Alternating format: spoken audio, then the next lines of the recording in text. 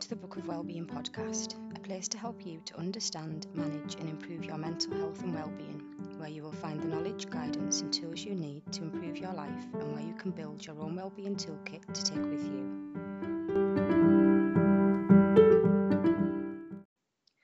Self-love is one of those modern terms that we tend to play ignorance to and ignore, or turn our noses up at. Yet wherever you look for self-help advice or guidance nowadays, you'll more often than not come across the term. Because we're in a society so heavily focused on appearance and, to go with it, self-criticism, mainly through the impact social media has on us, the words self-love are often associated with how we look and may be interpreted as being vain, which, by the way, it's not. We turn away from self-love because we're so focused on what other people think of us, rather than what we think of ourselves, using that to determine our own value.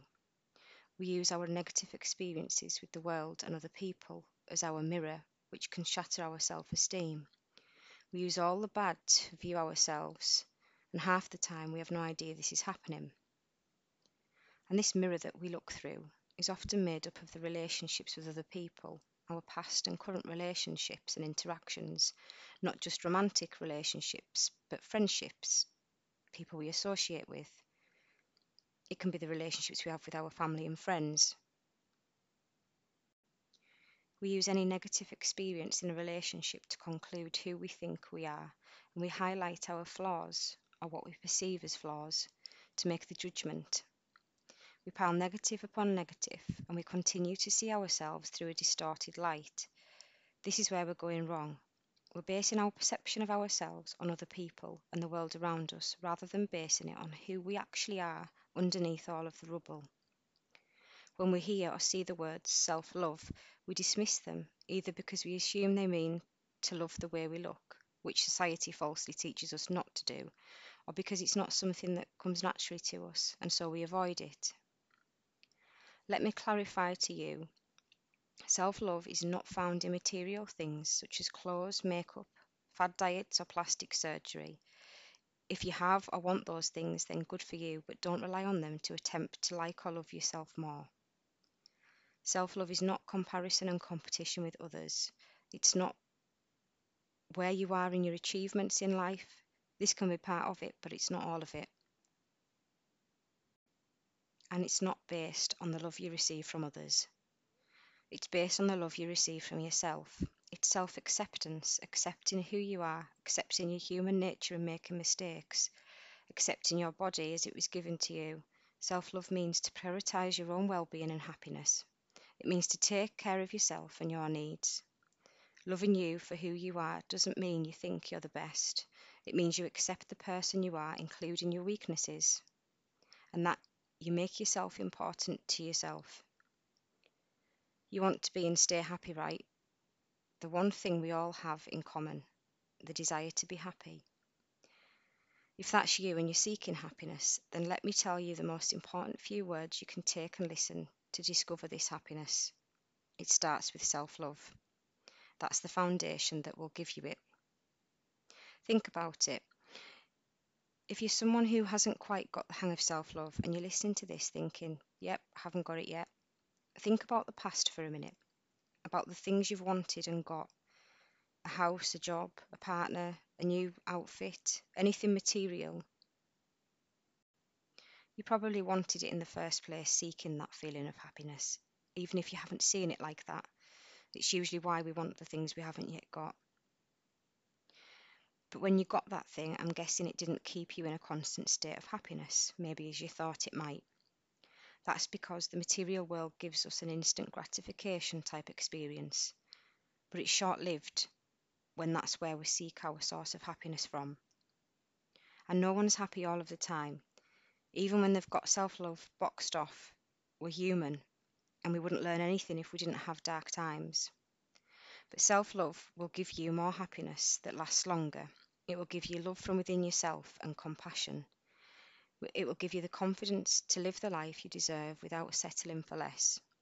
It will give you freedom from the shackles that have been keeping you tied to self-criticism and low self-esteem. It will be liberating more than you've ever experienced before. So how do we do it? How do we achieve self love without feeling vain or like we're doing something wrong by it? There's an endless list of ways that you can improve self love, but I'm sure you don't want to listen to me talking for hours on end, so I'm going to talk you through the basic foundations, the ones that I think are a really good start to achieving this self love. And the first and most important start is to turn your painful experiences into lessons and let go as much as you can. So, when we are in a state of self criticism or we don't look at ourselves in a very positive light, we've probably had some shit to deal with in the past. An emotional pain, as difficult as it can be, is extremely powerful for helping us to grow into the person we really are. So think about the past. What are you holding on to? It can be anything, it can be as far back in the past as you can remember. But the first step to trying to achieve self love is turning that pain, it's trying to stop viewing it as a negative experience, as much as it might be negative and painful. There's something that you can do with it to make yourself a better person and to see yourself for who you really are. So you have to turn the pain into lessons. What can you learn from it? So, yeah, you went through that difficult time. What has it given you? How has it helped you to grow? What can you learn from it to make life better in the future? It's a bit of a broad spectrum because there's lots of negative experiences that we can have. But when I'm talking about this, I'm really talking about those experiences that have caused us pain that maybe we can't quite let go of, or we still keep coming back to them in our mind. Those are the ones that we need to learn from and choose to turn them into lessons, because this turns that pain into power. Second step, stop comparing yourself to other people. This can be a really difficult step because we naturally do compare ourselves to other people, their lives, how they're getting through life, what they have in life, their experiences. Stop doing this. We think by looking at somebody else's life, we have a true picture of what's going on, but really we don't. We see what's on the surface. So just because somebody else looks like they're sailing through life and they've got everything that you want, doesn't mean that's accurate. Everybody's got struggles, everybody's got difficulties, and usually this comparison that you create is a made up story because you don't have the true picture. And even if you did, it doesn't matter because that person's life isn't yours. You are not them and they are not you. I've talked about this in a previous episode, but our perception of what we think we want our life to be like, what we want to do with it, is often a bit jarred because of how we see in other people and we want what they have. You need to dig deep here and think about what you really want for your life and yourself without comparing yourself to other people. So stop comparing. Third step, accept your emotional state. We're really good at hiding our emotions and pretending that they don't exist, particularly if there's something negative. So we go on with our day-to-day life and we tend to push our emotions to the side. And sometimes this is helpful because if we're at work, we kind of need to do our job. So we might park the emotions for a little while.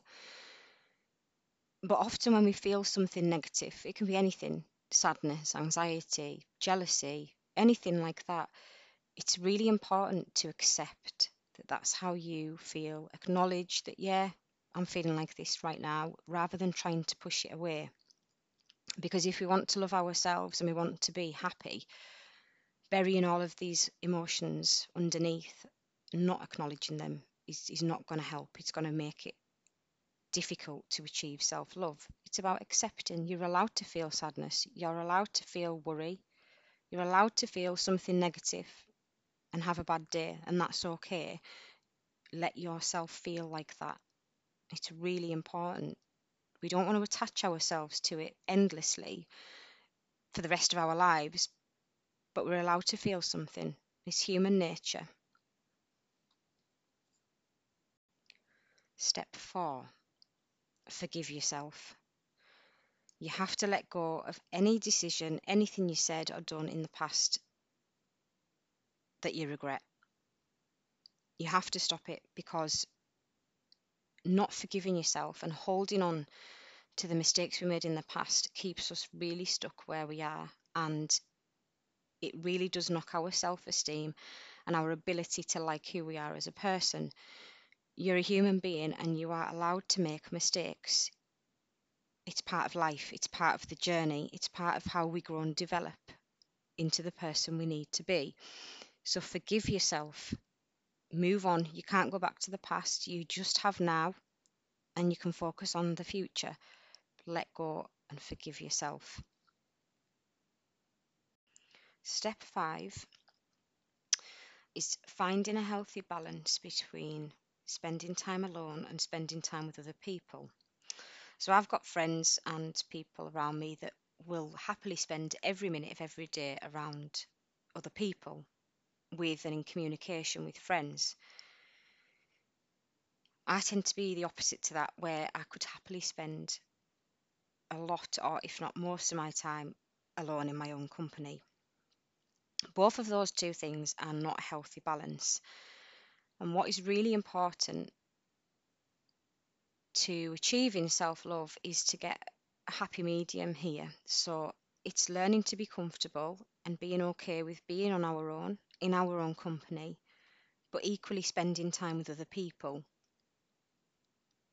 Just a balance, best of both worlds, doing both. The spending time alone, for those of you who might find that quite difficult, is a vital part in self love, because we need to be comfortable being with ourselves and being company for ourselves. That really helps with the self love journey. And equally, spending time with other people in a healthy, balanced way, the people that are good for us, the people that pull us up when we're struggling, the people who will encourage us to achieve our goals, they are the true mirror that you can use to view yourself, as well as all of these other things that I'm talking about. So when you're feeling down and you know you need a bit more self love or something to pick you up, spend time with people who pick you up and make you feel good as a person, because they can be a true reflection of who you are as a person. Healthy balance, spending time alone, spending time with other people. Step 6, achieving the life you really want. So, in previous episodes, I do talk about goal setting and expanding on our experiences, and I'll continue to repeat it in future episodes because it's really important. But in order to achieve that ultimate goal of feeling happy, of being comfortable with who we are, liking and loving who we are, we need to improve the experiences we have in life. And to do this, think of those things that so you might see them somewhere, you might see somebody else doing them, not the comparison bit, but you find inspiration from something that somebody else is doing, an activity or a hobby or something. And you think, oh, I'd like to do that, but I can't, and make an excuse. Think about those things that have piqued your interest in the past, those hobbies, interests, activities that you've always wanted to do but never quite got round to doing them for whatever reason. In this journey of self love, do those things. As difficult as it might be, you might have to do it in small steps. A lot of people struggle with anxiety, going places new, meeting new people, and I know that can be really difficult, but it will make you feel so much better about yourself. So have a look at things locally where you live, things that you've always wanted to do but haven't. Do them. Small steps will get you there, but you've got one life here, and what do you want to do with it? Do you want to keep living the same life? And if you do, then that's great. And if you're happy that way, I am happy for you. If you're not, and you want life to be different and you want life to be better, you have to make those experiences yourself. Nobody else is going to do that for you. Start small planning. You don't have to go out there go and do this new thing, this activity or hobby straight away, but you can plan it, write it down, send a message to wherever you're looking at, and just small steps at a time. But this will be really good for your well-being if you do this and if you achieve it. And if it's difficult, listen back to the past episodes we've looked at around anxiety and how to manage that. Baby steps create the life that you really want. Final step, step 7. Be a person who loves. So, one big part of self love and how we achieve that is learning how to love other people and generally life, the world, everything in it. It can be really hard when we're feeling down, but if we start to look at the world and the people around us and come from a place of love, even when we don't feel like it, even when people are pissing us off and get in our way or do things that upset us, come from a place of love always. Stay calm, stay grounded, and think about the good things about that person or that thing. Go for a walk, look at the world. There's so much colour everywhere.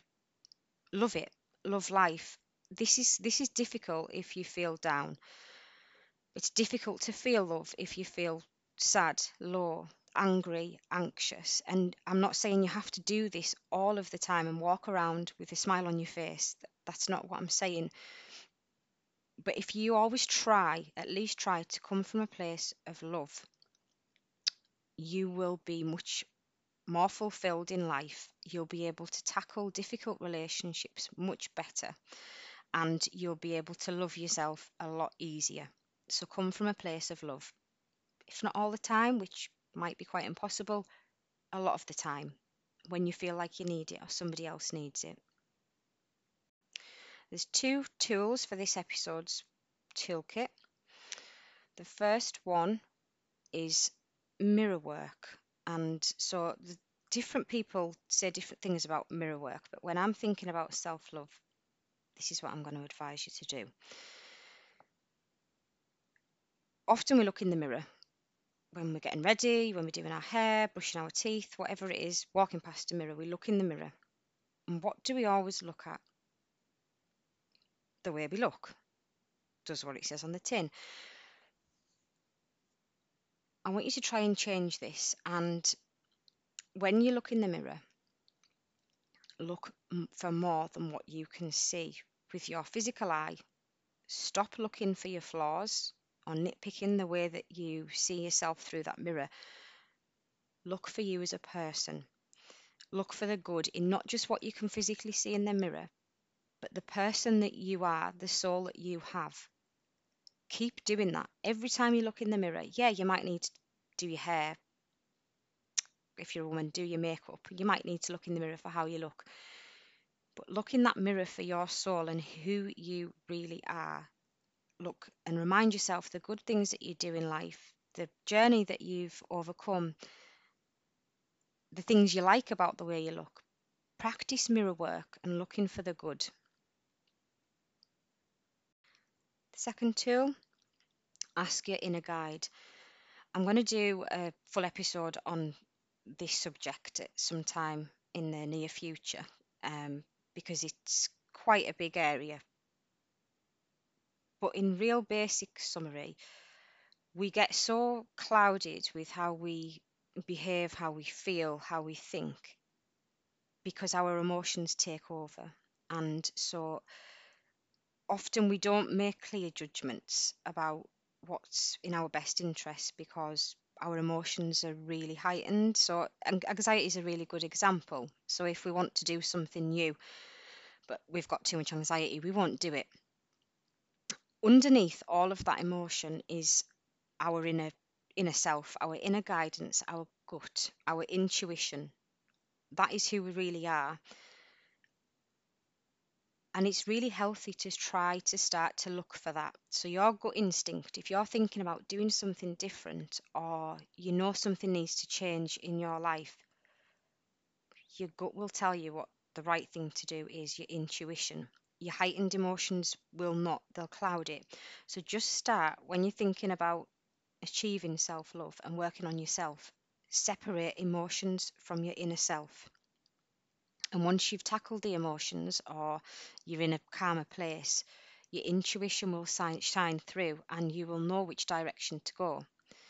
This is really healthy for self love because any decisions that you're making about improving your life in the future, if you base them on intuition, you'll never go wrong. You'll always make the right choices, the ones that are right for you, in your best interests, that will make you feel happier and will give you a better life overall. So look for your inner guide. Ask that the question, not your emotions. Forgive yourself, accept yourself, love yourself. When you learn to do this, when you learn to love yourself for who you really are, you become invincible. Hi, and welcome to the Book of Wellbeing podcast, a place to help you to understand, manage, and improve your mental health and well-being, where you will find the knowledge, guidance, and tools you need to improve your life, and where you can build your own well-being toolkit to take with you.